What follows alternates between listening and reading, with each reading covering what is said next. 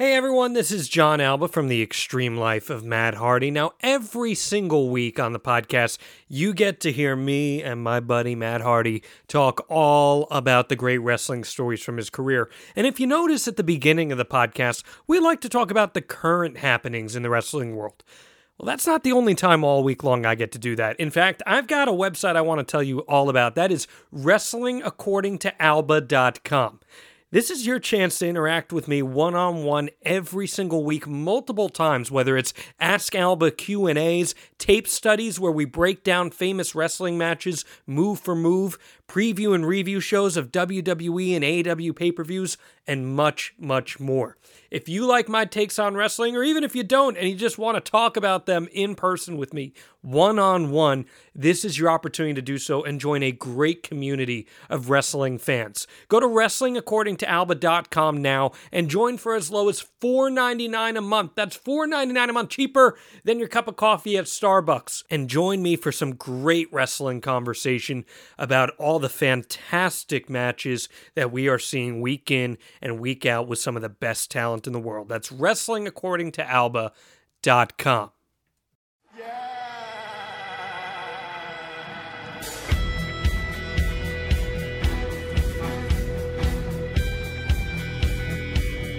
Deletion! My skin's dying because you're under it.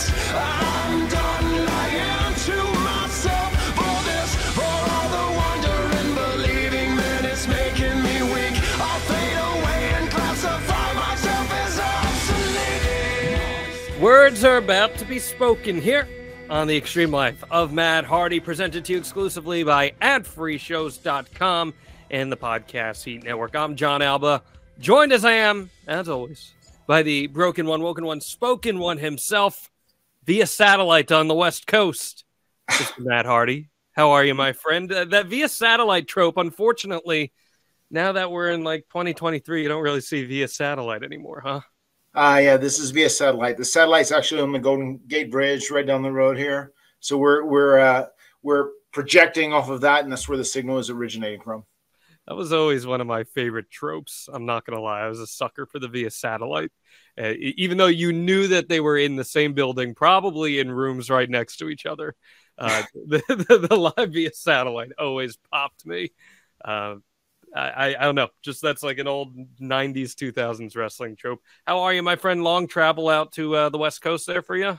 Yeah, I was very fortunate to have a direct flight, which I think that'll become relevant in just a few more minutes here once we get to our Matt fact.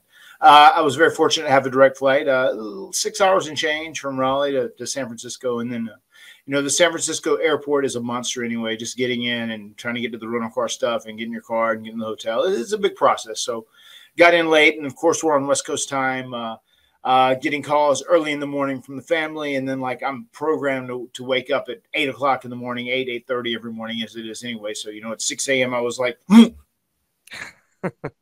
up and awake just like this, but it's all good, man. It's a big night. We got a big match at Dynamite tonight. Matt Hardy versus Hook. It's got some stipulations on it too now. If Hook happens to win this match, he's going to get a match with Stokely Hathaway, who's one of my favorite people in the world, and he's going to have a match with Stokely Hathaway that would be no DQ, and we're banned from ringside. And that would be wild, but there's no way I'm going to allow that to happen. I can say that right here. I mean, by the time people listen to this, they'll know the outcome of that. But I just thought that was very odd of All Ego Ethan Page to just be so quick on his feet to accept all these stipulations on your behalf. But I guess that shows his confidence in you. Yeah, it does. I mean, and once again, we're just on the same page, and we're just, it's all groovy, baby. We're on the same page, and we're having a good time, and it's going to work out tonight on Dynamite.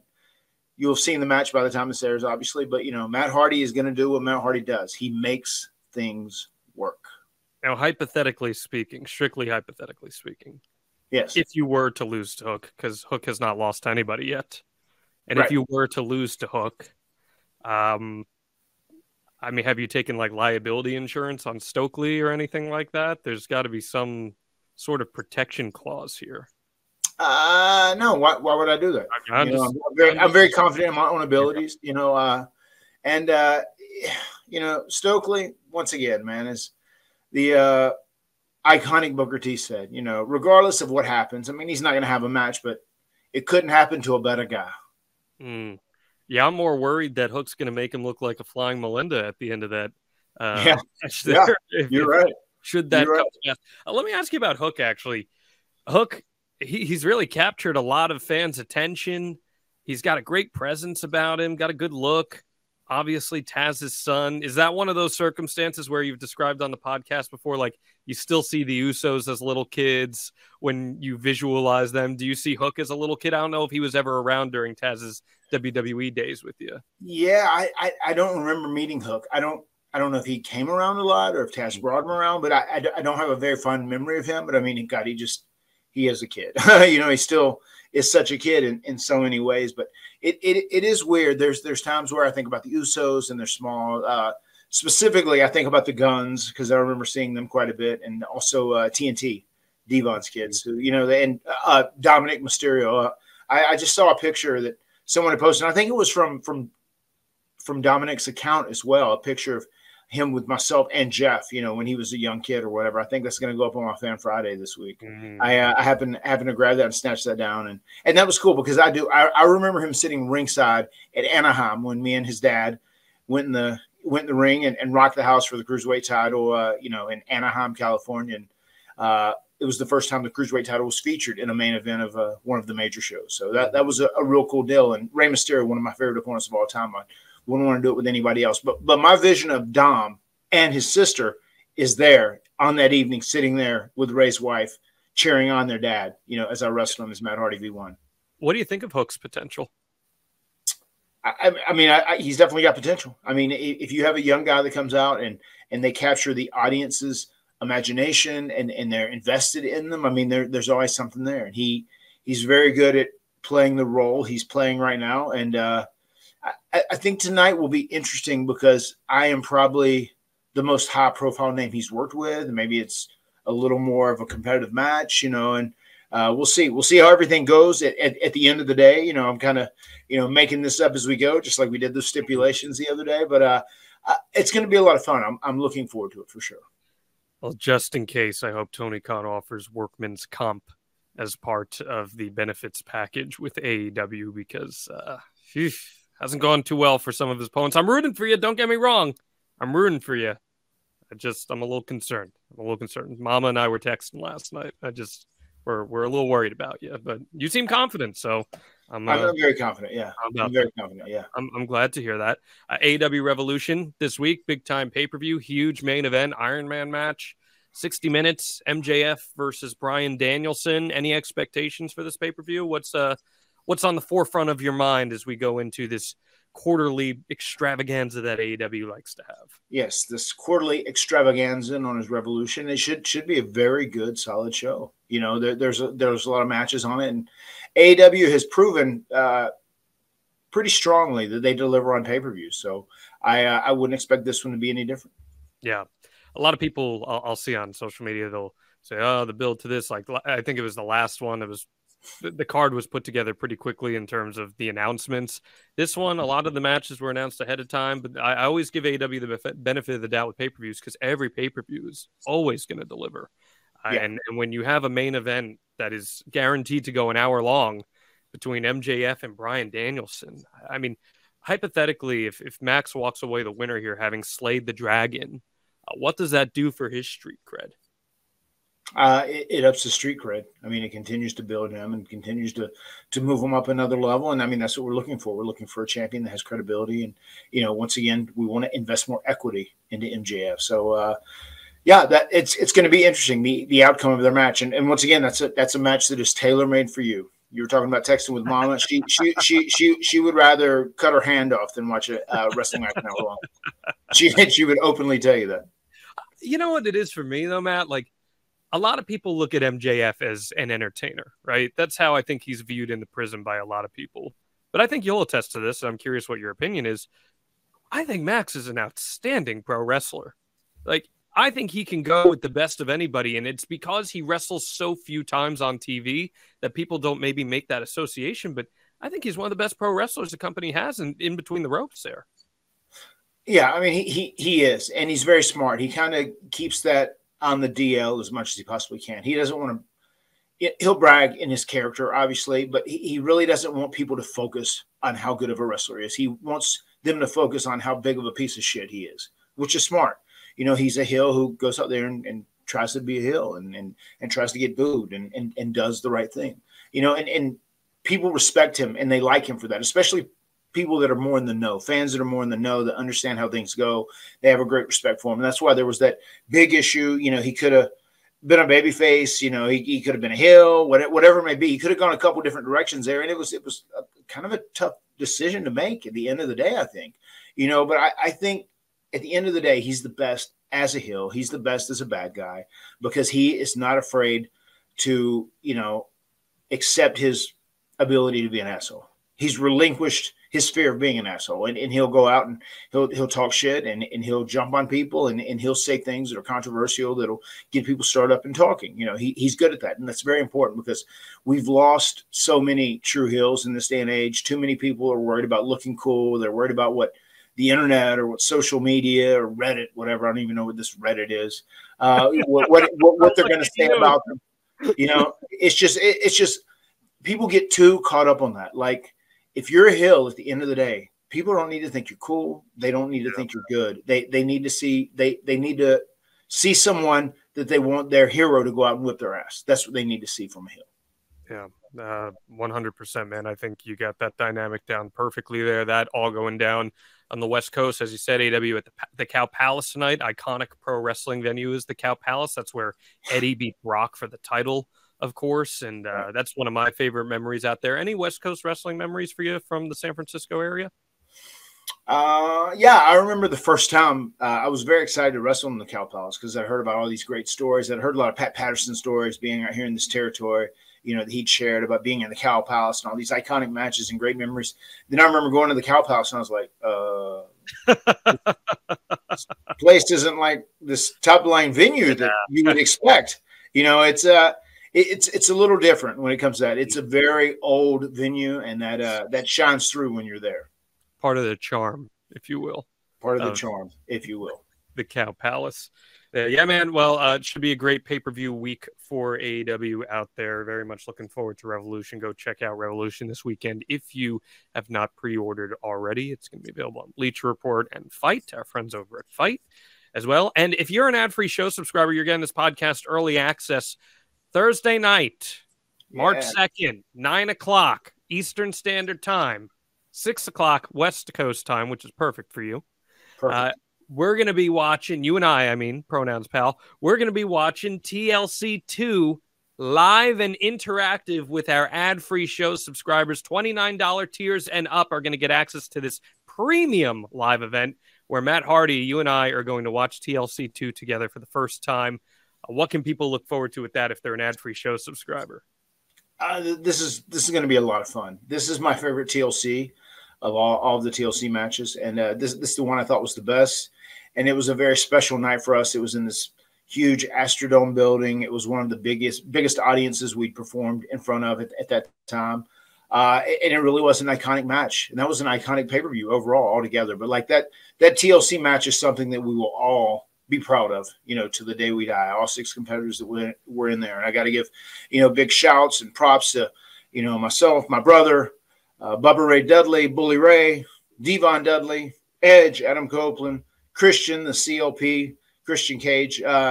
Props to everyone. Everyone busted their ass, and we worked so hard that night, and we really created something magical on that evening. So that's going to be a lot of fun. And considering I get to watch it back with you, John, then high five. It's just like myself and posting that picture of my sons, Wolfie and Maxwell this morning. Good afternoon. Big high five. Whoa. Have a good day, guys.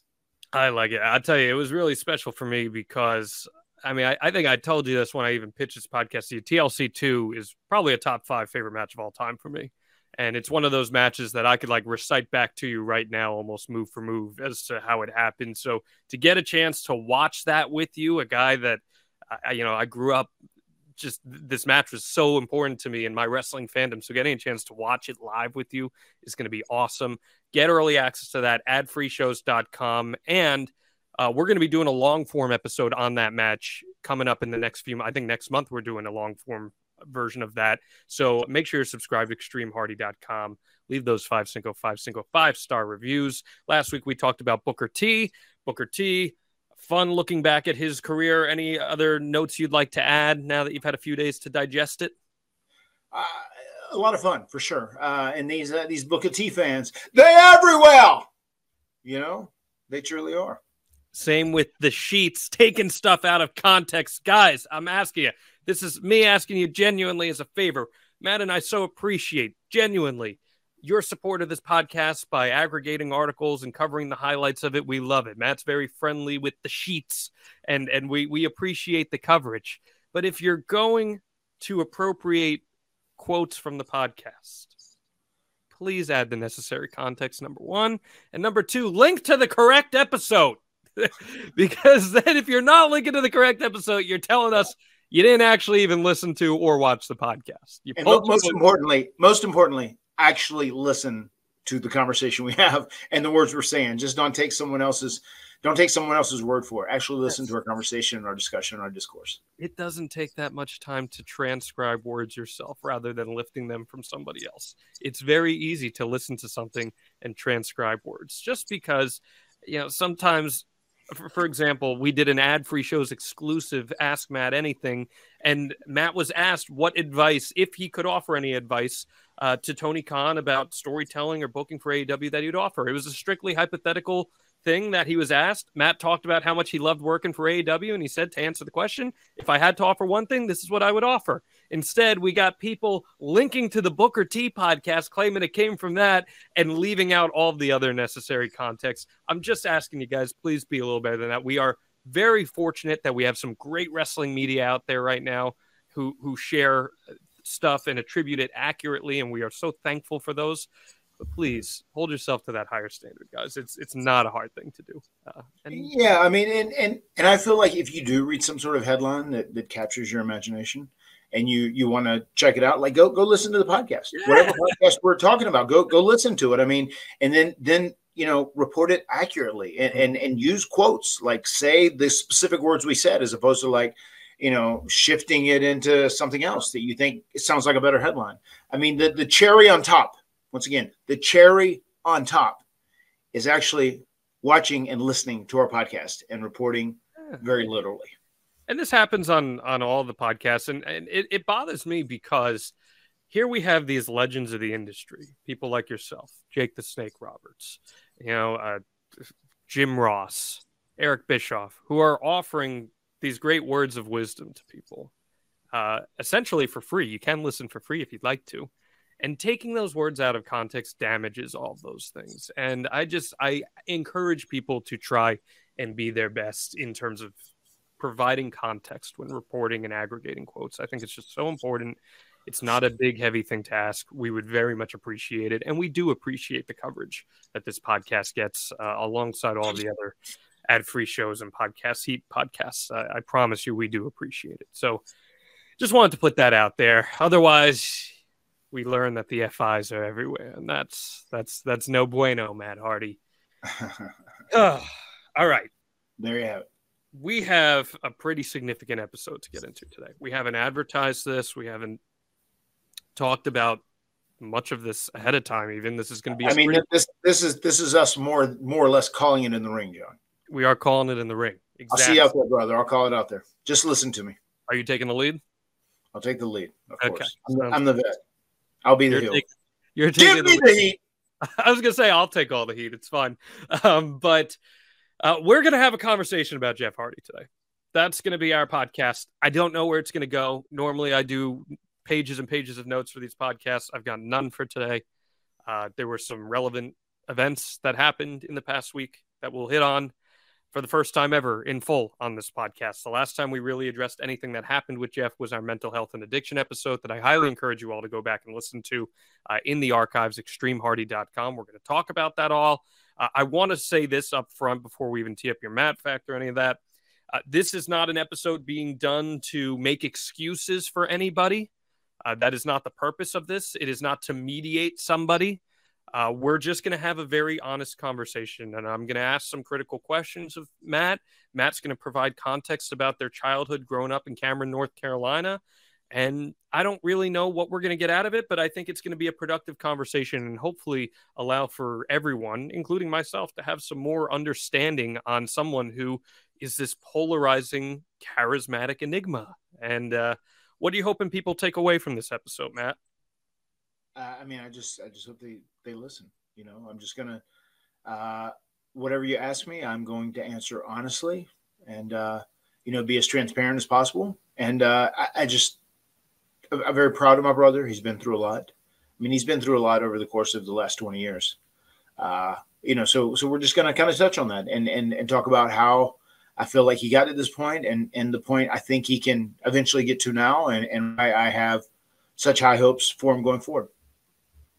I choose to take the path of positivity, and it's something that you've been very influential on me for, trying to be a little more positive about certain things in life. So I'm excited for this conversation. But let's start the podcast on a positive note, as we do every single week. Matt Hardy, please hit us with your Matt Fact. Matt Fact, Matt now dreads connecting flights. Just now you dread connecting flights? It took this long for you to dread them? No, I have been for a while. This is post-pandemic. Back in the day, not so much, but especially pandemic and post-pandemic. That's why I said that I had a direct flight from Raleigh to San Fran. RDU to San Fran was a big deal, very important. Just people they're so short-staffed. Things are so different. There's still such a lack of workforce today. A connecting flight. Probably 50 to 60% a very honest number, 50 to 60% of the time is going to be delayed, canceled, or some sort of issue. It's going to be problematic in some way.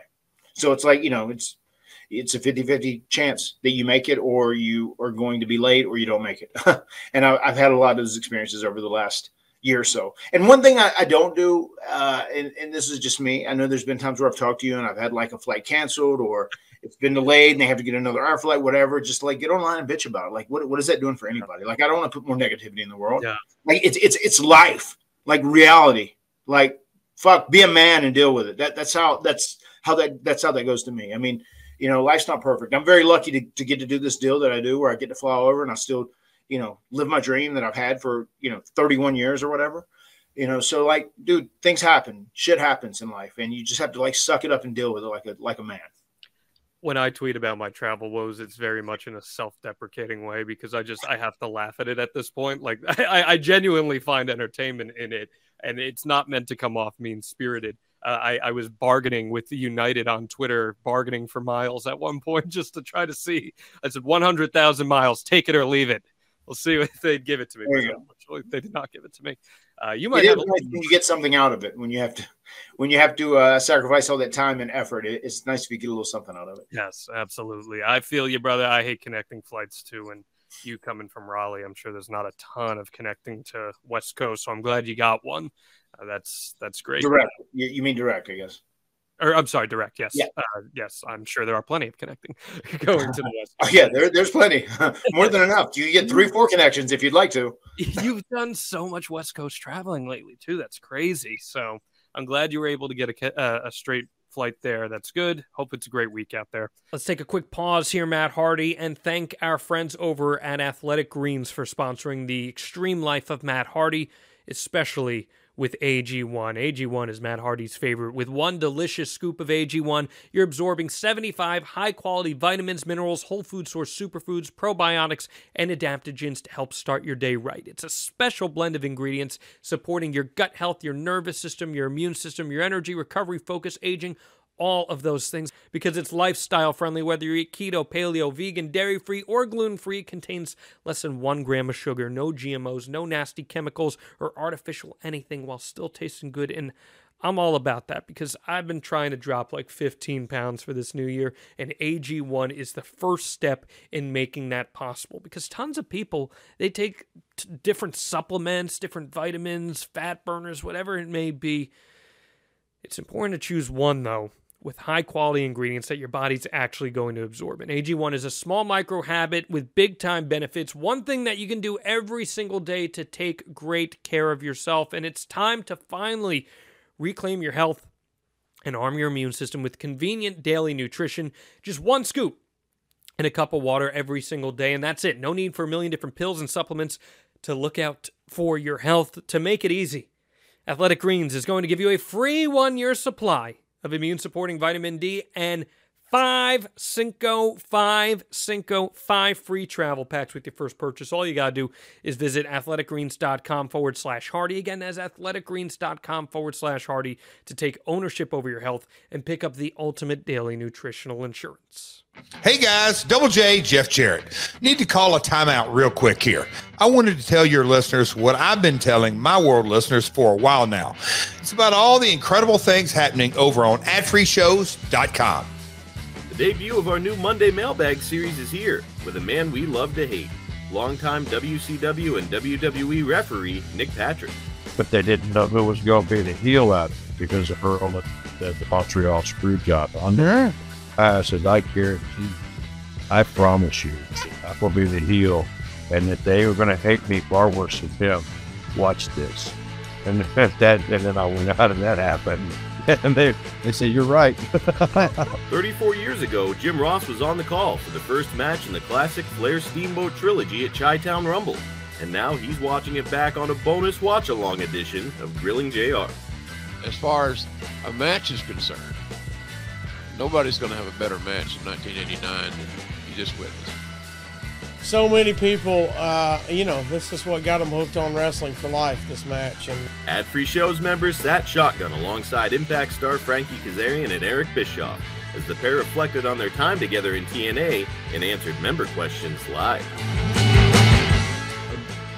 I did as good of a job as I could to substitute for Kurt Angle. There's no filling those shoes, but I did the best I could. I thought we had a great match, and I subsequently tore my tricep in that match. So it was a roller coaster of emotions of a day, man. But it was cool to be put in that position. Like, hey, well, we're throwing you into the main event. It's basically sink or swim, and I think I carried my weight, and it was a real fun experience, man. One I haven't really talked about a whole lot.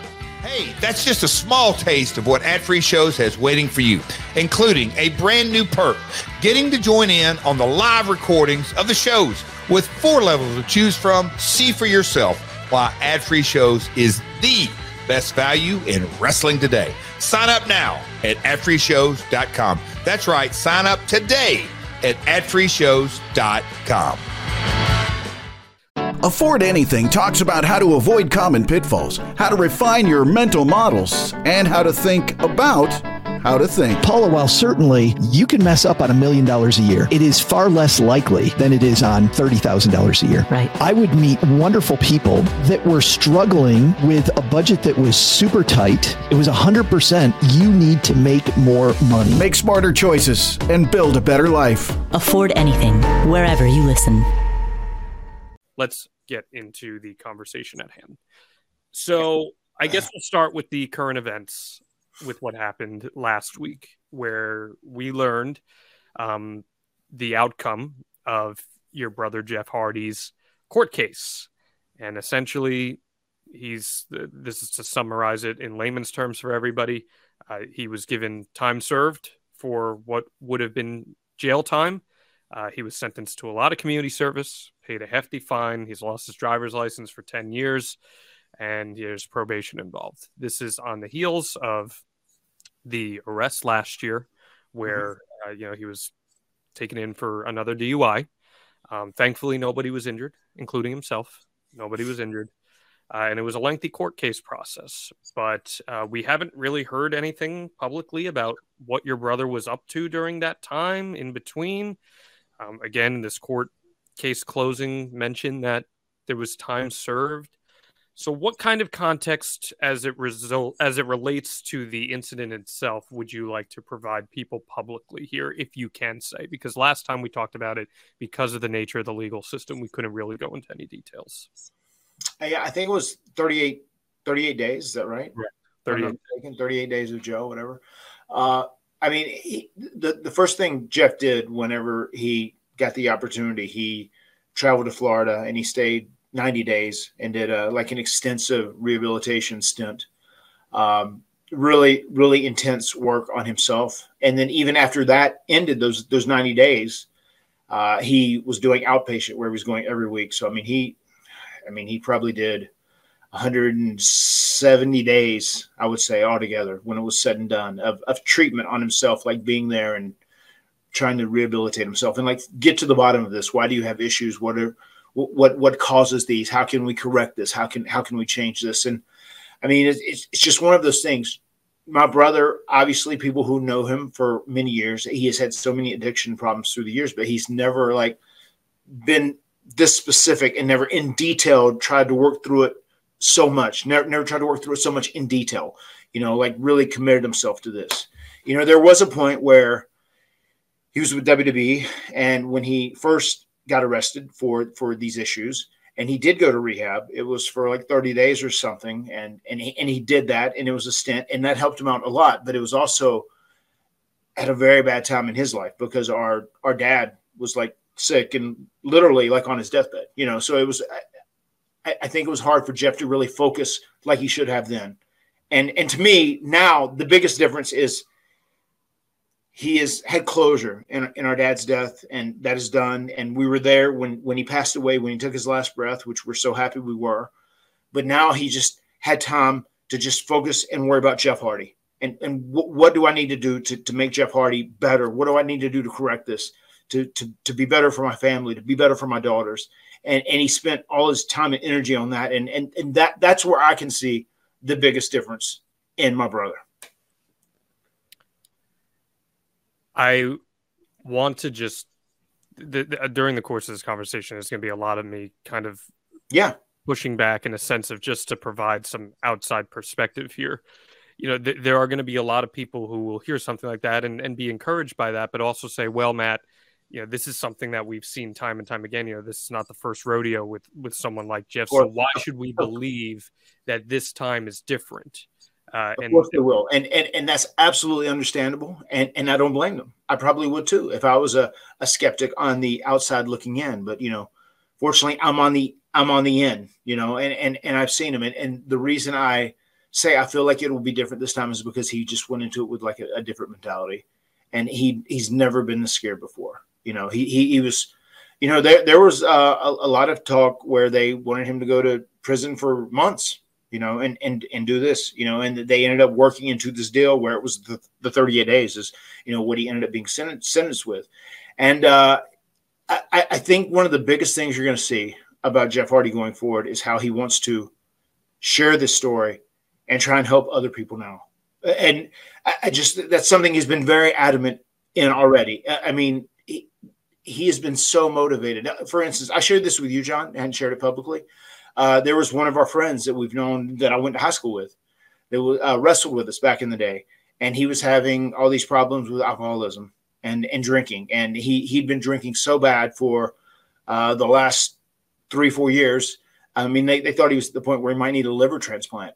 Wow. And my brother, Jeff, along with Marty Garner, you guys probably know him as first name Sham, last name Payne, and with Shannon Moore on the phone, went and did an intervention. And Jeff was that was very important for him to do that. And then Jeff flew with him down to the establishment that he was in, so that he could get help for himself. And it turned out once he got there, his liver started repairing itself. And this was only a month ago, 6 weeks ago, maybe, that Jeff did this. So he's taken a lot of pride in like trying to turn his life around and be a different person. And, you look through the past, and once again, myself and Jeff, we were two kids who our mother was the emotional one. Our dad was just the provider, which probably makes me a lot more emotional towards my kids because I didn't get that from my dad. I didn't get the I love yous, and I didn't get the kisses and the hugs over and over. Our dad just would wake up at sunrise, work all day till sundown. He would make sure that we had clothes. He would make sure that we had a roof over our head, and he would make sure that we had food to eat. We were poor. We didn't have a lot, but he would make sure to have those things. He was a provider, but he was not the I love you type of guy. Mm-hmm. He was not an emotional type of guy. Our mom was. And for that, we were obviously very bonded to our mother because kids need that. Kids need that love, and they need that affection.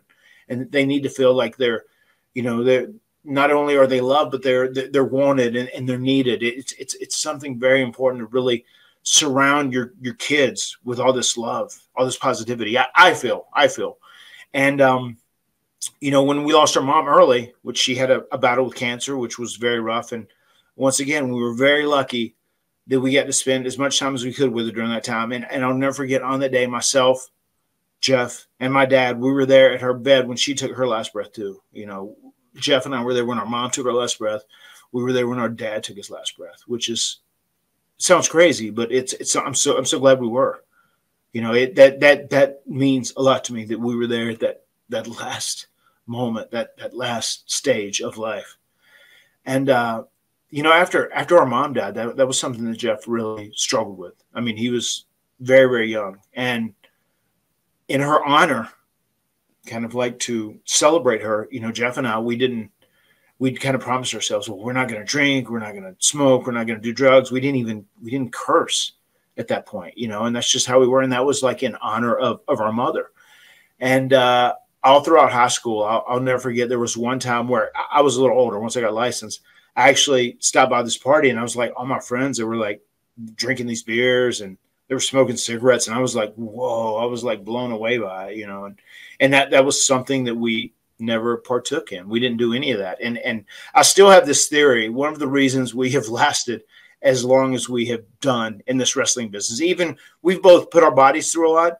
And then even people know our history, with different substances and whatnot. I feel like because we were 20, 24, 22 before we ever did anything, I feel like all of our organs were fully developed and they were never tarnished at all, which I feel like is a miracle for us and had a very positive effect on us in the long term, in general, as far as staying healthy for the long run, for the long haul. But it wasn't until we got into wrestling and once we split and we were doing different things, that's just where kind of Jeff fell in with a crowd that were doing different things. And the very first time he started, experimenting with things, it was the hard stuff, the worst stuff you could. And that obviously led to his first release in 2003. And then I was terrified for him. I'd said this before. I think I'd said on the podcast. There was times where I even said, dude, I'll send you, to rehab. I'll send you to treatment if you'd be willing to go, whatever.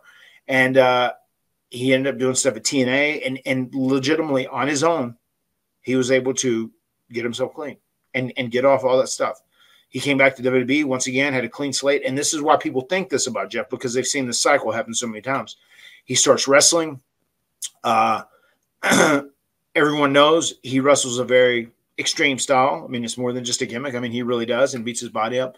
And then there were times where, much like me too, later on when I got beat up and they just said, oh, well, how about go to the doctor, see what they can do for your back, do this, do that. And, they go, oh, hey, we can give you this muscle reliever. We can give you this pain medication, whatever. That's kind of what happened with Jeff there in the beginning.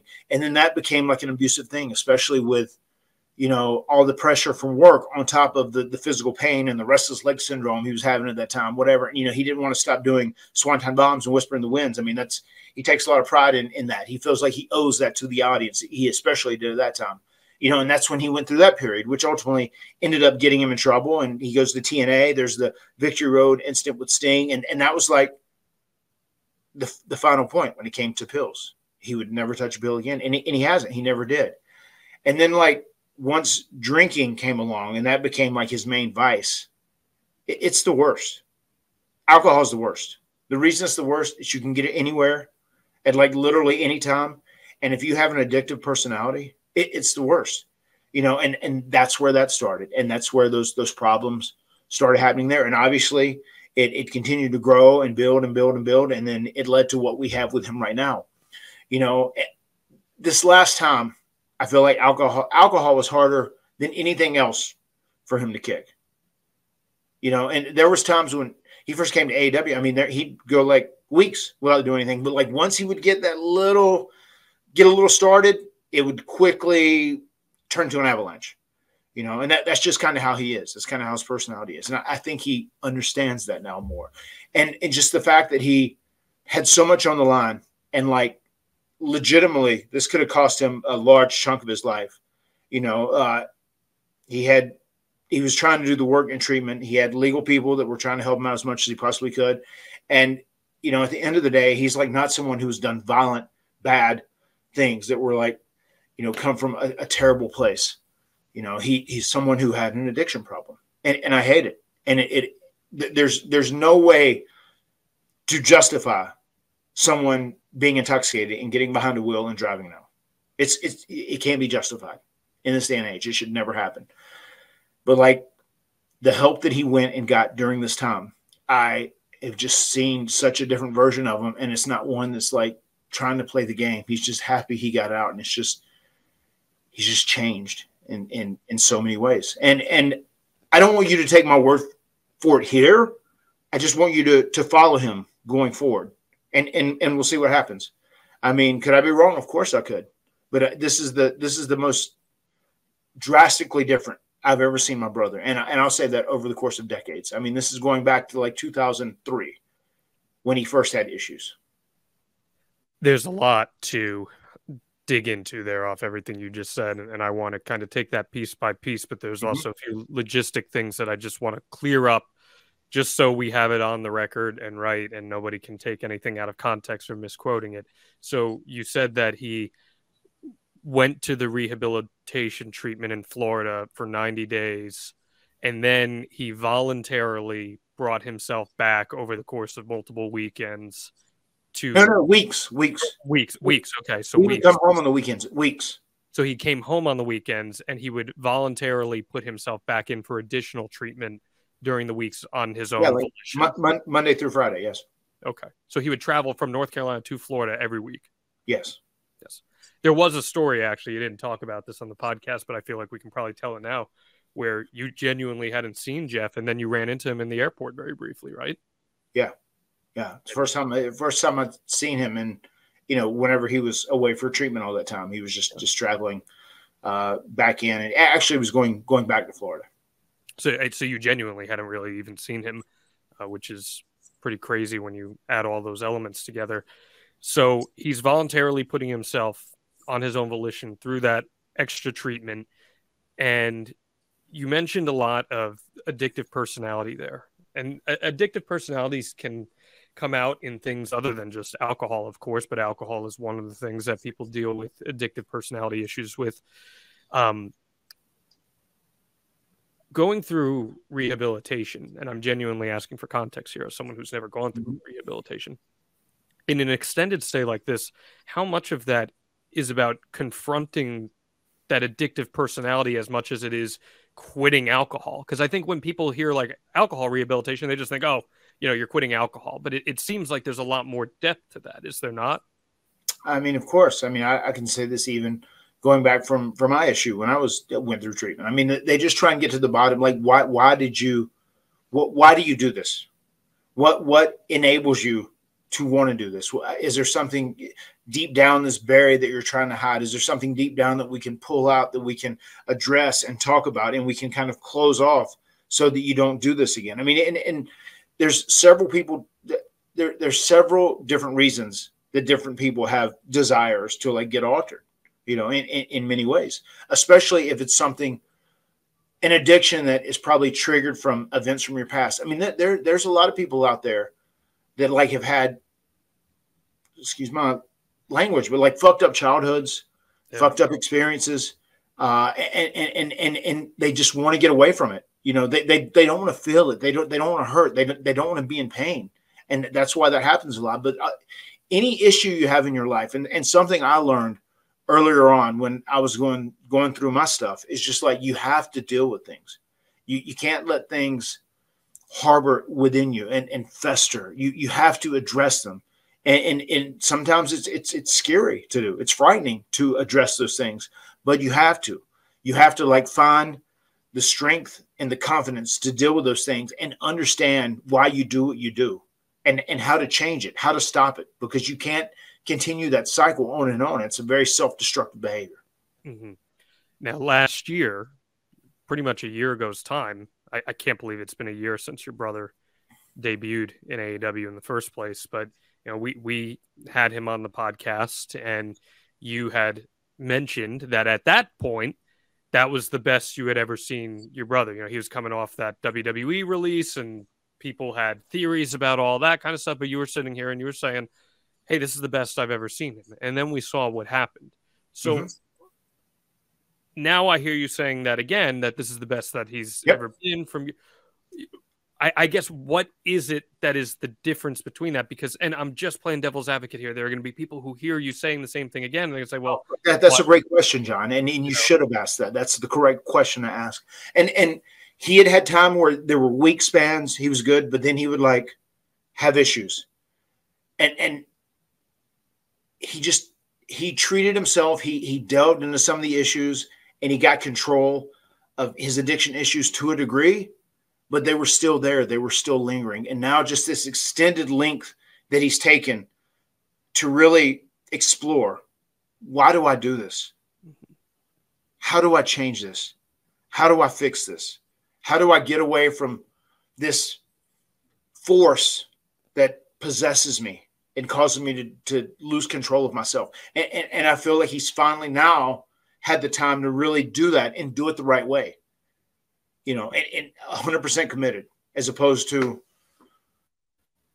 80% committed or whatever. You know, you can't put a percentage on that. It's either like, you know, and the thing they say about addicts is like, you know, one day at a time. That's something you'll see Dustin Rhodes say over and over again. There's so many guys that will say that. And it really is. You just like take it one day at a time because it's really easy to become overwhelmed.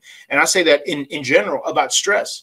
If you ever if I have like a long ass week with a whole bunch of shit going on, like I'll like just say, okay, I'm going to stop. I'm going to do it one day at a time. And I tell people this all the time. They're saying, oh my God, I want to do this. I want to book you 3 weeks from now, 4 weeks from now. I said, just get back with me in a little bit. I'm just doing these things one day at a time, not to overload yourself, not to overdo it. And I feel like Jeff had a piece of it, but he didn't have it all. So that's pretty much how I would sum that up when it's all said and done. And I feel like now he's taken the time to like fully understand, and he doesn't have. I feel like the first time he went through treatment, he wasn't focused on it because he had focuses elsewhere with being our dad more than anything else. Which that was emotionally much harder on him than it was on me, and it was hard on me emotionally. Yeah. But Jeff is also a very emotional person. So I just feel like this time around, there was just so much on the line, and he finally openly committed himself to changing, changing 180. Were you aware of that last year, or was that just something that it kind of unfolded over time as he started to get back in the swing of things? It unfolded over time. Gotcha. That's kind of what I figured. And I'll even say this too. I think one of the scenarios that I hated because like we weren't together, like we were in different rooms, just when he was in Vegas. Because once again, there were fans. There were like dozens and hundreds of fans down the lobby. And they're like, oh, my God, Jeff, let me get you a drink. Let me do this. You know, even when I was walking through there with him. And I don't know. But that environment at that time wasn't a good environment for him, I don't think. Being stuck there in Las Vegas where everything is available so quickly and easily.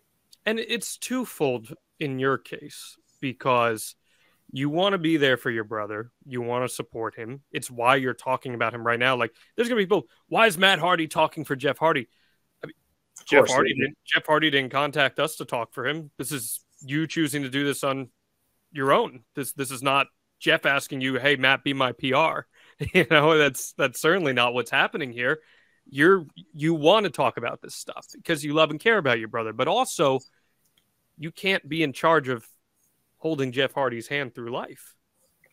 Of course not. I mean, no one can. The only person that can be responsible for you is you. And at the end of the day, each one of us, like if you start making excuses, if you start trying to blame other people, at the end of the day, if we have personal failures in our life, we are all a product of our own decisions.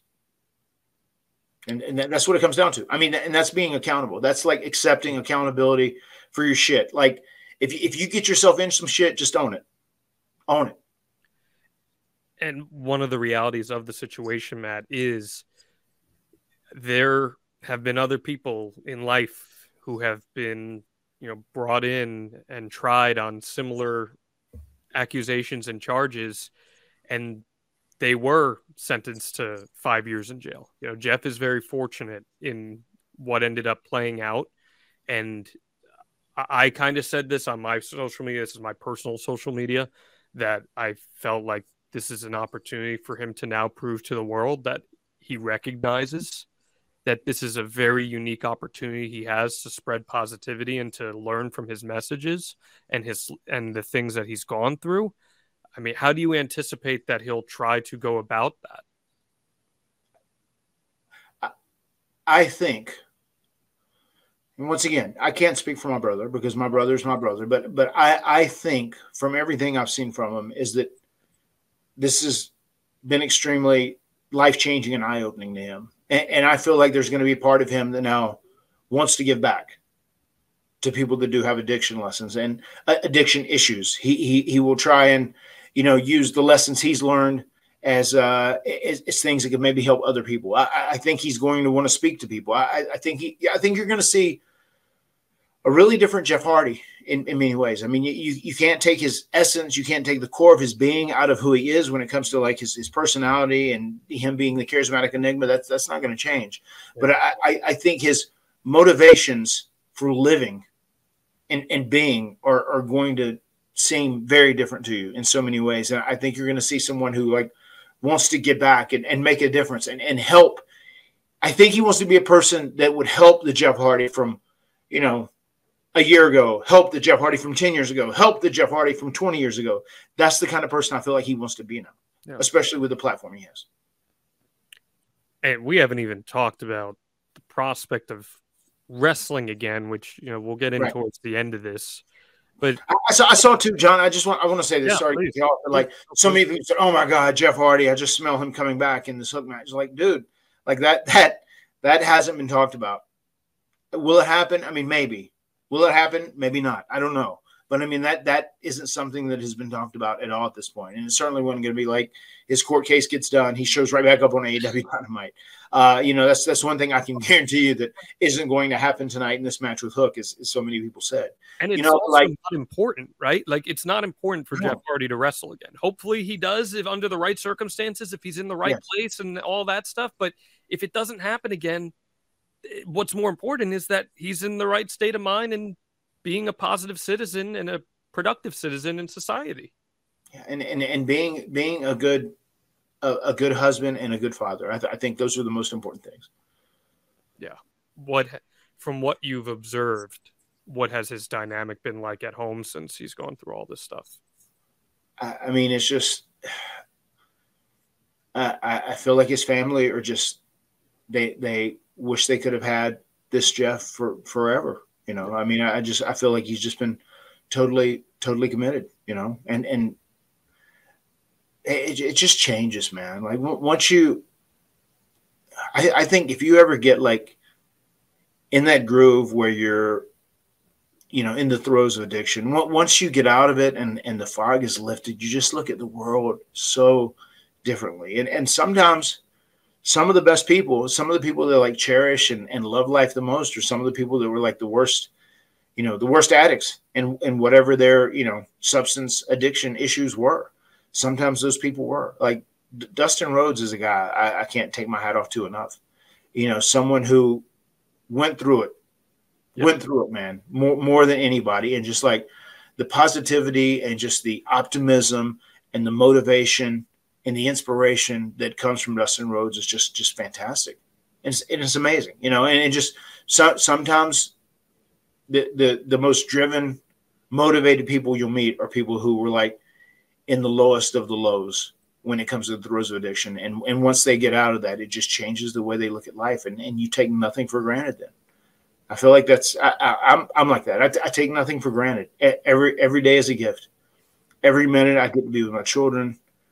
Every moment I get to be with my children is a gift, and I don't take it for granted. And I really do. Now I live every day like it's my last. I mean, the world is so crazy that we live in right now as it is, and who knows, like really you have to live it up every single day, because tomorrow is not guaranteed or promised to be there for anyone, and I think when you've been in bad days and it could have been over for you, and it's almost like a second chance, or whatever. People are going to look at Jeff. They go, well, this is his third chance, fourth chance, fifth chance, whatever.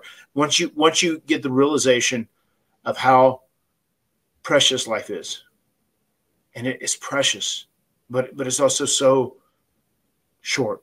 It's so quick, but it is so precious, and you have to try and be as present as you can in every single moment, and soak up every single moment that you're alive. Have you spoken to Jeff about Mark Briscoe at all? And Jay Briscoe, the two of them, and the dynamic of what happened there? Oh, yeah. Whenever I was flying to Fresno and I was connecting in Phoenix, actually, I dozed off, and I think I told this story on the podcast. One of the first text message I read was Jeff's, and he just said, "Oh my God, did you?" I remember the first 3 messages that I very much remember. I had several. I dozed off for 45 minutes, and I remember seeing my wife, who was freaking out, and it really, it shook her quite a bit. My brother, he said, "Oh my God, I just heard this about Jay Briscoe. He got killed in this crash. I love you. Please be safe to where you're going." And the Bucks, in the Bucks, they were a couple of the first people who knew. And we talked about it. And I couldn't imagine the strength that Mark Briscoe showed to show up that following week, and just the mentality he had. Obviously they're very strong. They have strong religious backgrounds, very strong, believers in God, and his positivity. And I'll never forget asking Mark Briscoe, like, "Hey man, like, I'm so sorry, my condolences. How you doing?" And his first thing was like, "Not as good as Jay. He's up there with God." And I was just like, oh my God, the optimism. I was envious almost. The optimism to be able to deal with the loss of a brother, a sibling, a family member like that is just like something I can't even fathom doing it like that. And for me, it would be hard to do that with Jeff, with my brother or my wife or a kid, someone in my direct family, especially, like, because you just know you're never going to see that person again. But just the optimism he approached it with, I respect, and I'm glad it works for him. I'm glad it works for him, because it's a terrible situation to find yourself in. Well, and you're taking that positive outlook. Like when the news dropped, you tweeted, "Incredibly proud of my brother. For the last 9 months, he's worked extraordinarily hard on himself. He's in the best space I've seen him in for decades. I'll always support him, believe in him, and love him. I'm excited for your new lease on life and where it takes you." Do you think, in your observations, again, this is just strictly Matt Hardy's opinion, do you think he sees this as a new lease on life, that he is lucky to be afforded this opportunity? Because as I just referenced, A, there are people who have been incarcerated for things like this, and B, he got behind the wheel of a vehicle. He could have been very injured in something like that, or even worse potentially. So does he view this as a new lease? Absolutely. Yeah, this is this is a new chapter in his life, and he absolutely views it like that. He absolutely views it as he's been given a reprieve. He's been given another opportunity to live again, and I really feel like the space he's in, he's going to make the most of it. Again, guys, Jeff is not the type where he's going to go out and leave a whole 45-minute video talking about things. That's not Jeff's personality. That's not what I've gotten to know Jeff's personality as. You obviously not at all. Significantly better than I do. He always has an open invitation to chat here with us whenever he wants, but that's just not his prerogative. It's just not who he is. So that's why Matt is taking this opportunity to give his perspective, not to speak for Jeff, but to give his perspective and how he sees it, which I'm appreciative of as someone who's been inherently following this situation for a very long time. The reality is, Matt, this incident that happened with Jeff, it threw off a lot of plans for you and things that you had in motion last year. And you guys, from a business perspective, it affected the podcast. At StarCast, we were going to do a live show with the two of you guys, and it was going to be the Extreme Life of the Hardy Boys. And we were going to do a whole dual live show about WrestleMania 33. But things changed. How did the nature of the incident affect what you had planned? And how did you go about coping with that and seeing those exciting prospects kind of fall off the table for you? It's frustrating, obviously, but at the end of the day, it's not of the utmost importance. What was the most important thing is that, we get my brother healthy. We figure out how to deal with his problems. That was the most important. Yeah, it was obviously frustrating, from a business aspect for me. So once again, I'll look at this like trying to be optimistic. If things go on, we win the tag titles, we have stuff all throughout the summer into the fall, whatever, and then just when that doesn't happen, I'm just kind of like in limbo and stuck there. So that's where I just try to figure out like what can I do, like to insert myself into some sort of story here on my own. I started pitching for the reunion of me and Private Party because, like, once again, I feel like when we first started together, when I was their mentor, even when we first turned heel, I feel like it was building a lot of momentum until we started building the HFO. And then all these guys came in, which, I would have preferred earlier on, probably just to keep it with me and Private Party because I thought we had a lot of momentum together and people like us together. But I was like, well, maybe there's this babyface run, and I can redeem myself. So I started doing that story. And it's funny, shortly when all this happened, I started posting a thread on my on my Twitter page of just like everything I've done career-wise till then, all the way through. Now, it's pretty amazing when you go back and look at it, and I'm just saying, I'm upset and I'm taking responsibility for all the bad things I did to the, members of the HFO, the Hardy family office. And, I'm ultimately, maybe I shouldn't have had my brother here wrestling in AEW. Maybe it's my fault, whatever. I need to pay my penance so that I can make things right. And, we eventually got to the point we reunited with Private Party. And then we ended up switching from Andrade into doing something with Ethan Page. And I'm personally very happy. And there's a lot of satisfaction, the story that we've gotten out of this. I mean, we didn't have anything on the table. And we threw out these creative ideas and we said, let us start doing this. And we started doing our stuff on the shows.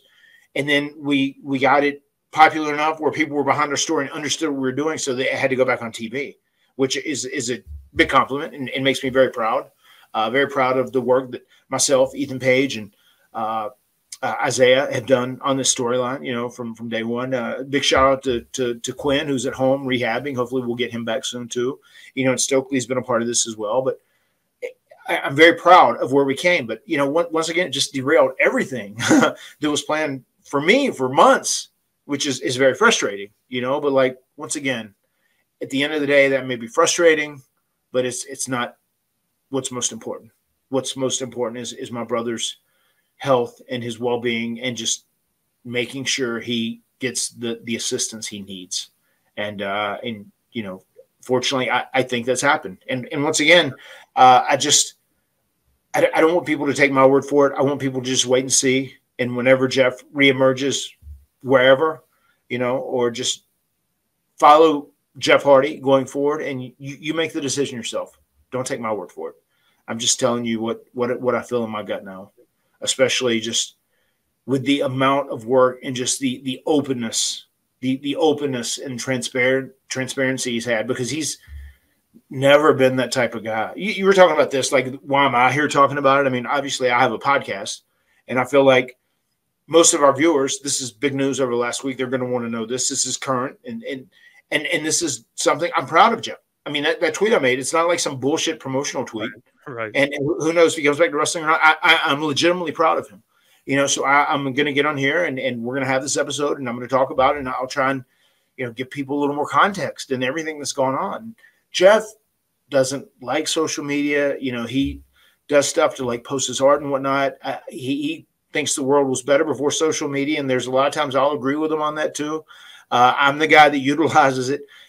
It's done so many good things for society and for people, especially people that are like indie wrestlers who can, get their name out or help, push their character or their story or be able to network themselves so someone up the food chain can see them. But social media has done a lot of negative things too. I mean, there's just so much negativity and bullying, and I feel like it kind of establishes a culture of like people say, oh my God, it's very cathartic to get on here and moan and bitch and complain. Just there's bad aspects too. As I've said before, and I said it 10 years ago, I know. The best thing about social media, it gives everyone a voice. The worst thing about social media, it gives everyone a voice. And no, Jeff, you're not going to see him get out here and explain himself. That's not what he does. I could see him speaking to youth groups or schools or doing this. I could see him doing promotional speaking coming from this. I mean, and that's how Jeff would express himself, and that's how he would tell his story. He doesn't get on here and just talk to the empty screen, although I do have the very handsome John Alba on the other side there. To get in here and just talk to an empty screen where there may be people listening on the other side. That's not what he does. He does stuff in real time, in real life. Tangible ways of helping people. And look, I really hope he does. Your brother's very lucky in that he's being afforded this opportunity, because there are a lot of people, for whatever the circumstance, are not afforded that opportunity. And, I know you to be an honest person, and I have the benefit of getting to know you at a much more intimate level than most of the wrestling audience does.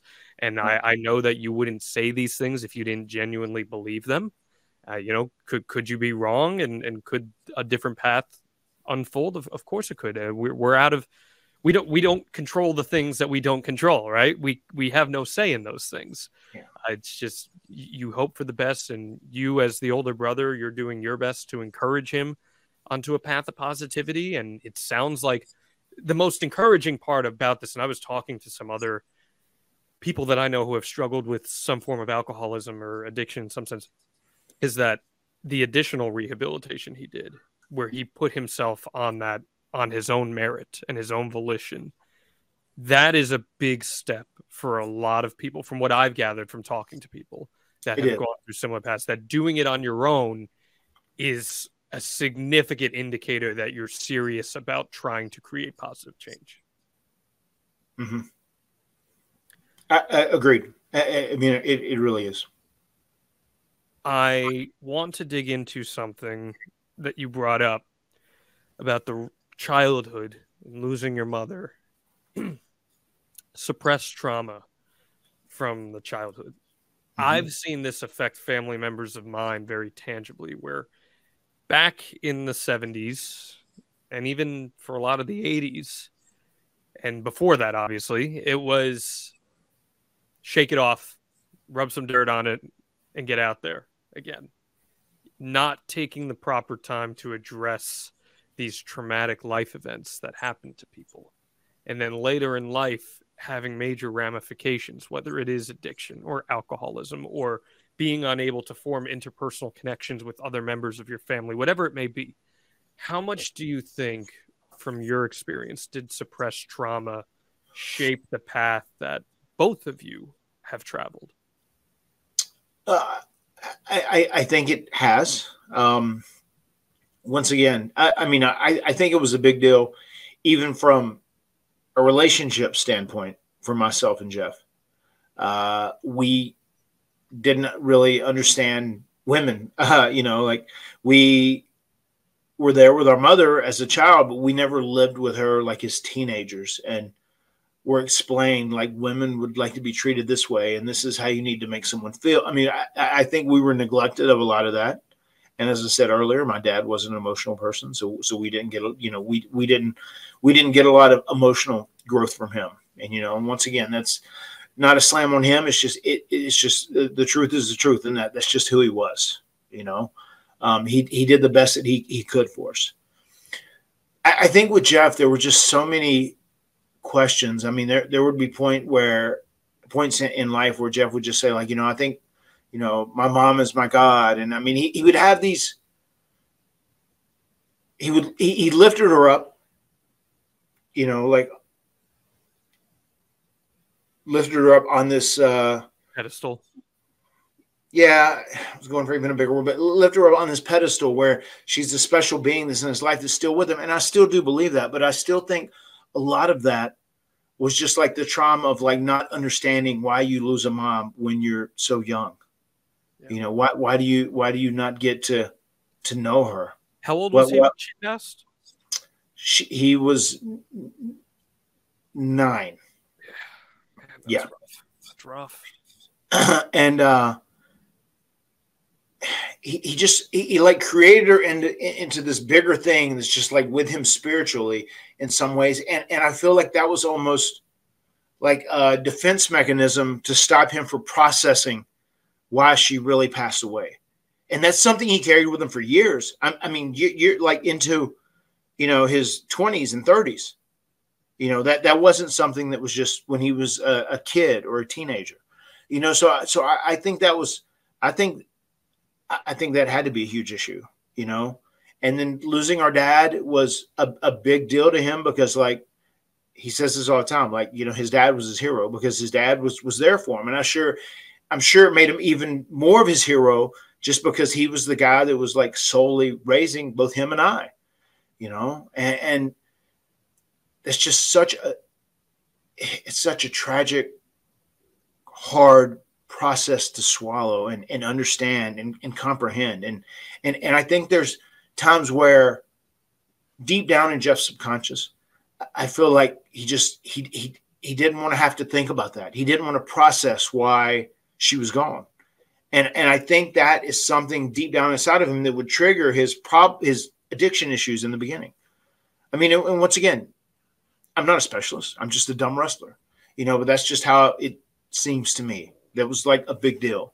And it's really hard to process that stuff. And that's something I worked really hard on myself, is like learning how to process things when they happen and being able to understand things to the best of your ability.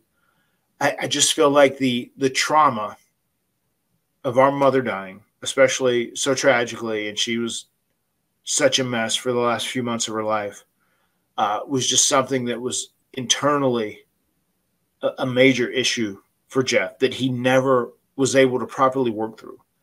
And I don't know, this is none of my business because I've never asked him if they delve super deep into that or what it is. And I'm sure those conversations will come down the road, but I mean, that it's something I'm very curious of. It's something I'm positive that they discussed, knowing how treatment works, so I feel like there's just so much trauma he has from his childhood that like accentuated the addiction issues. Have you ever had those conversations with him? I have. I have.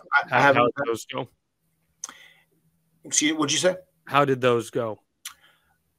I think he was open to it, but he was also kept it in like a closed, locked room inside his soul too.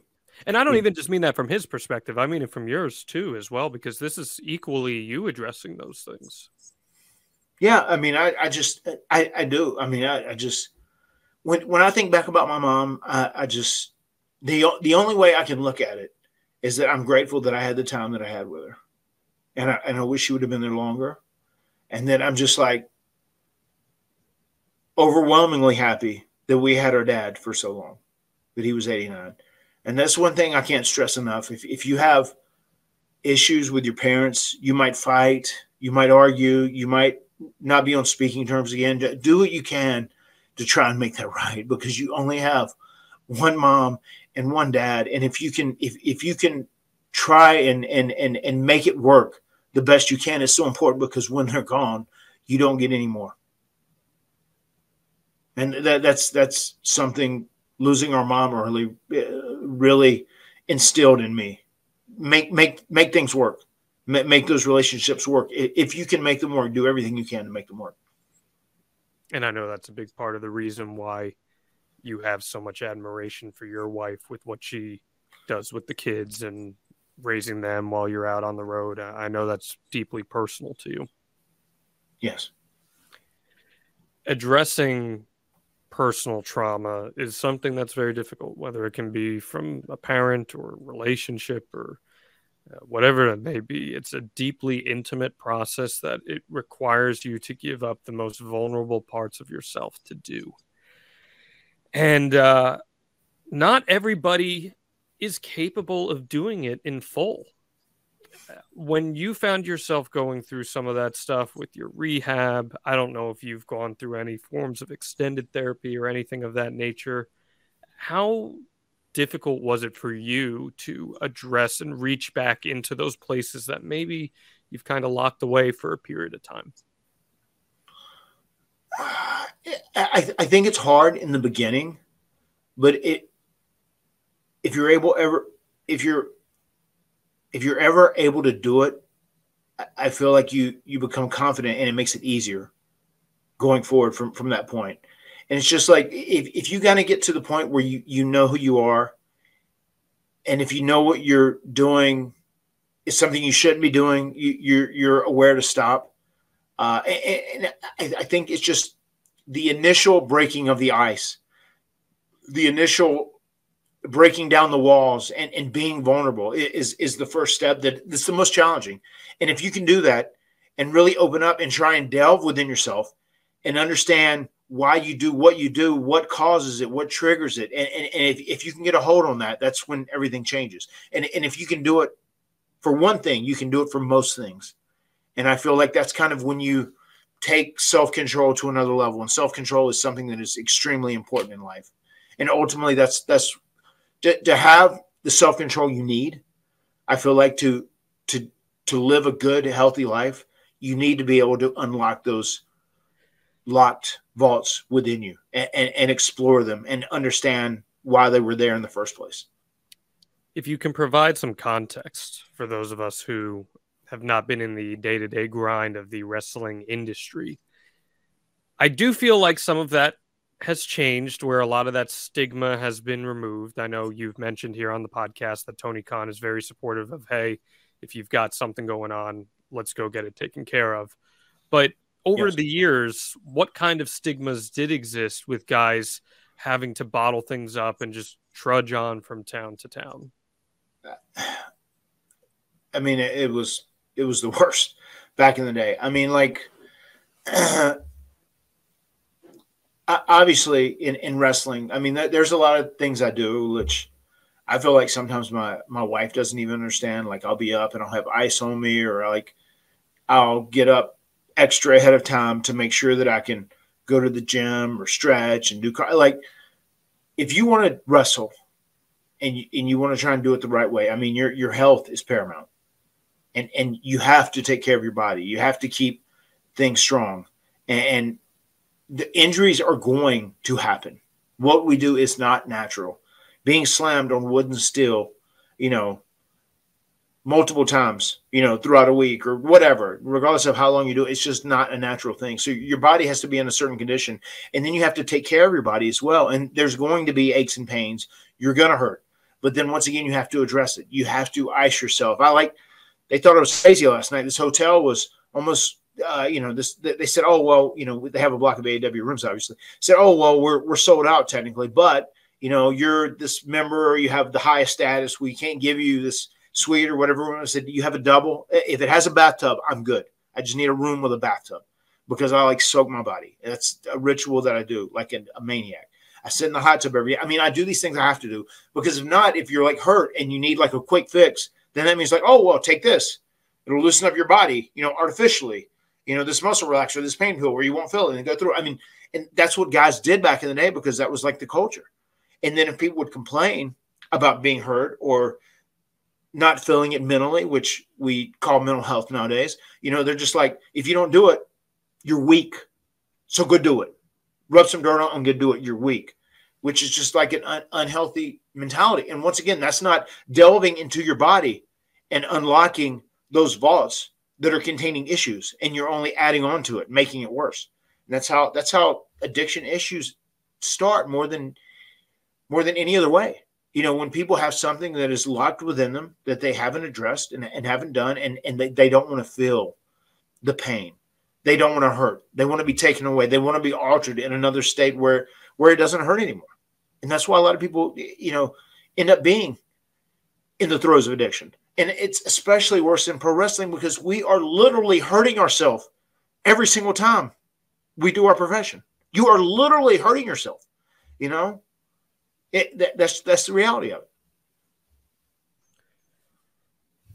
I guess I just asked that question because if you have an addictive personality, being in an insulated bubble environment where you're constantly surrounded by people saying these things to you, I would imagine probably fuels those addictions even further.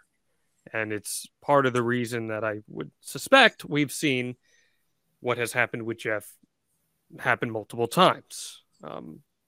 We did say that from your standard, AEW has encouraged a much more positive environment in that regard, but we still did see what happened with Jeff in AEW. How has that environment been in regards to Jeff AEW I'm referring to specifically. Yeah. And if he were to come back into a wrestling environment, what can be done to make sure that people like Jeff don't fall back into those bad habits in that sense, based solely on their environment? I mean, once again, Jeff came into this stuff with baggage, and like this in no way, shape, or form was AEW's fault. You know, I'll say that right here now. I mean, that morning when Jeff got into the car and he started driving and he was altered and it was irresponsible, no excuses, inexplicable. It should never have happened. There's no explaining it. There's no justifying it. And he would say that as well. And even people would say like, well, you know, he goes out and he did these matches and he hurt himself, whatever. I mean, once again, I think Jeff, if he was right here right now, he'd say, no, it wasn't anybody's fault except myself. He would own it and he would be accountable. And I think you just have to make the smartest decision that you can for you. And depending where you're at, as far as your body, what your body feels like, you know, like people are out there, you know, I'm going to say this right here and right now too. Like I go out, I kind of have a style that I wrestle now. After I went through my issues and I came back and worked Ring of Honor and went to Impact and did Broken Matt Hardy, you know, the people might say, well, Matt Hardy's boring. He doesn't do everything they used to do. Yes, because I work in a way that I can stay healthy and maintain a normal life. And that's why I do it. And if you're not entertained by it, I'm sorry. I'm sorry it's not for you. But there are plenty of people that are. I mean, when I come out at the venue each week, I mean, people dig it. And it is what it is. You know, and that's once again me taking on the role of being smart, me taking on the role of being responsible and working in a certain way that I need to work so that I can continue to work and so that I'm not in pain, so that I don't have issues. And then when I come back, you know, I'm still beat up as it is anyway. I'm going to put ice on, or I'm going to soak in my bath, or I'm going to do this. And you can best believe I'm going to be up, you know, first thing in the morning to make sure I get in 30 minutes of cardio and get my stretching or whatever it may be. I'm going to be doing that. No, thank you. I'm good. Jesus Christ. Do not disturb on the door, and they just keep knocking. That's a future Mad Fact right there, because that happens all the time. I throw do not disturb up there, and then what happens? I get disturbed.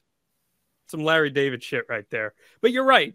And everything you're saying tracks on that. So I guess to follow up on that, Matt, if Jeff were to return to wrestling, which again, as we tape this, we have no idea what's going to happen. We genuinely don't. And if it's in a good scenario where everyone feels comfortable doing it, maybe it happens. If not, no one's going to force it to happen. But if he does return, would you advise him to maybe adapt that style a little bit and not be the insane stuntman 24/7 that we've known Jeff Hardy to be? Yes. Would you have that conversation with him? Yes. I mean, I already have. I've had it with him throughout the years. Whenever I wanted him to become Brother Nero in the beginning, I was having that conversation with him then. You said that was the genesis of the Spot Monkey stuff. But yeah, that was totally the genesis. I mean, that's why I said he can no longer jump off the top rope, because it's like, dude, you're Jeff Hardy. You're a rock star. People want to see you. They want to see Jeff Hardy. I know you feel so committed and so passionate that you want to give them a whisper in the wind and a swanton every single night, you know, and yeah, you can do those things when the time is right, whatever, you know, but just like pick and choose, man, pick your battles, like be smart, you know, because you're not just Jeff Hardy, the wrestler anymore. You're Jeff Hardy, the father. You're Jeff Hardy, the husband. You're Jeff Hardy, the family man. You know, you have to think about that too. It's a very tricky, you know, scale, and you have to find the correct balance for you. All right, Matt Hardy, I want to pause for just one quick second here because I have some breaking news on the podcast. This is a public service announcement for all who will hear it. Manscaped now has beard products and a brand new nose and ear hair trimmer. Yes, I know we're talking about the leaders in below the waist grooming, but they're traveling north of your South Pole with their revolutionary Beard Hedger Pro Kit. Plus, they've now launched the brand new Weed Whacker 2.0, the Whacker of Weeds 2.0, which confirms they have all the best tools for your hygiene toolbox. So right now, it's time for you to upgrade your toolbox by going to manscaped.com and using our exclusive code HARDY for 20% off plus free shipping.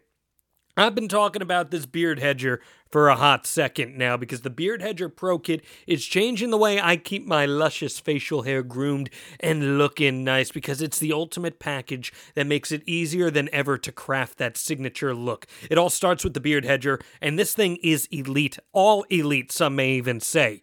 The Beard Hedger is tough on hair but smooth on your face, and I'm very sensitive. You all know that. This leads to a single stroke efficiency that brings satisfaction one stroke at a time. It's waterproof, it's cordless, and it has a rotary wheel that gives you 20 hair cutting lengths all with one guard. So there's no more messy drawers full of extra add-ons. And I gotta tell you all about the new Whacker of Weeds 2.0. It offers improved blades and skin-safe technology with a no-tugging guarantee. It's never been so painless to mine your manholes. Listen, Matt Hardy's got to go on television every single week. You can't get a weird shot from the hard cam looking up at his nostrils. They got to look good, and now Matt Hardy is doing so with the help of Manscaped, and we want to help you look good as well. So get 20% off and free shipping with our code HARDY at manscaped.com. That's 20% off with free shipping at manscaped.com and use our code HARDY. Always use the right tools for the job with Manscaped. There's a lot we were able to dig into here, Matt. Is there anything else that you'd like to put out there on either behalf of your brother or speaking about your brother, whatever it may be? Once again, I certainly am not speaking for my brother, as we've already said several times throughout this. But I'm glad we did this today, and I'm glad we're giving people an update in general. And I am legitimately proud of my brother. And I'm very excited to see what his future holds. And I'm very happy to see him so positive, and it's strange in some ways seeing him so different. He just has a different mentality. He's approaching things very differently. And, you know, whatever ultimately he decides to do going forward, I will support him in any direction he goes in. And I love him, and I'm happy I have him. You know, he's been through a lot of shit. I have too. We're lucky we're here for one another. And I will cherish him every day that I have him on the same physical plane known as Earth. And I'm happy he's still here with me. And I'm happy that he is self-professed in a good space. And I feel very confident about his future. Yeah. And that's what's most important. Whether we see Jeff Hardy in a wrestling ring ever again, it's that he's set up to have the best future possible for Jeff Hardy and for his wife and for his children and for you and your family. So they have Tio around. I know that's very important for your kids. I know your kids love Jeff Hardy. They do. And I know that having them around him is important for you as his brother. So I hope nothing but the best. Again, guys, this episode was not done to mediate Jeff Hardy or to rehabilitate Jeff Hardy in the public eye. This was Matt wanting to take time and talk about these very real things that both Matt and evidently Jeff recognize as a very serious situation. And I hope that everyone takes something away from this podcast and listens to the entire thing in context. And because Matt gave a lot of good stuff here. And I appreciate you, as always, man, being super vulnerable. I know the fans appreciate that. These episodes that we do where we talk about life, these are my favorite episodes to do, even if they're a little heavy at times. They are my favorite to do. So I'm appreciative of you, man. Thank you for opening up about that stuff. Thanks, John. Of course. Now, next week, we got a few options on the table for our episode next week, so stay tuned because I'm going to pitch some to you afterwards. But I'm just having such a great time here going through your career every single week on the Extreme Life of Matt Hardy. Make sure you're subscribed, guys, extremehardy.com. And we also want you to get in on part of the fun if you are a business or if you are a product that would like to get your word heard in front of thousands and thousands of viewers and listeners every single week. Head to advertisewithhardy.com and find out more information about how we can get your product out there in front of you. Hear a shill for HelloFresh and AG1s and Manscaped. We want to include you as well. Advertisewithhardy.com alongside adfreeshows.com, where Matt and I are dropping that great content, exclusive and early access, alongside premium events like the TLC2 watch along that we're doing this week. And if they love the Extreme Life of Matt Hardy, where can they leave that 5-star review, Matt Hardy? They can leave it on Twitter. They can leave it on Instagram. They can leave it wherever they would like. I would love for them to leave it on on our Apple Podcast, on our Spotify, leave it on our YouTube, whatever it may be. But leave us that 5-star review. We really appreciate all you guys tuning in every single week to the Extreme Life of Matt Hardy. Anything else you'd like to add, my friend? No, I just once again, I appreciate you guys for sitting down and spending time with myself and John as we talk about different subjects week in and week out. And these are also my favorite episodes as well. It's very real. It's very much life, and I'm a big fan of the process behind life anyway. It's just so detailed, so amazingly vast, but also so simple in so many ways. I really enjoy discussing the ins and outs of life, and thank you guys for sitting around and hanging out with us and listening to me talk about my brother Jeff Hardy, Brother Nero. Brother Nero, best wishes to Jeff, sending him positive thoughts on his road to recovery here. The words have been spoken. We'll see you next time right here on the Extreme Life of Matt Hardy.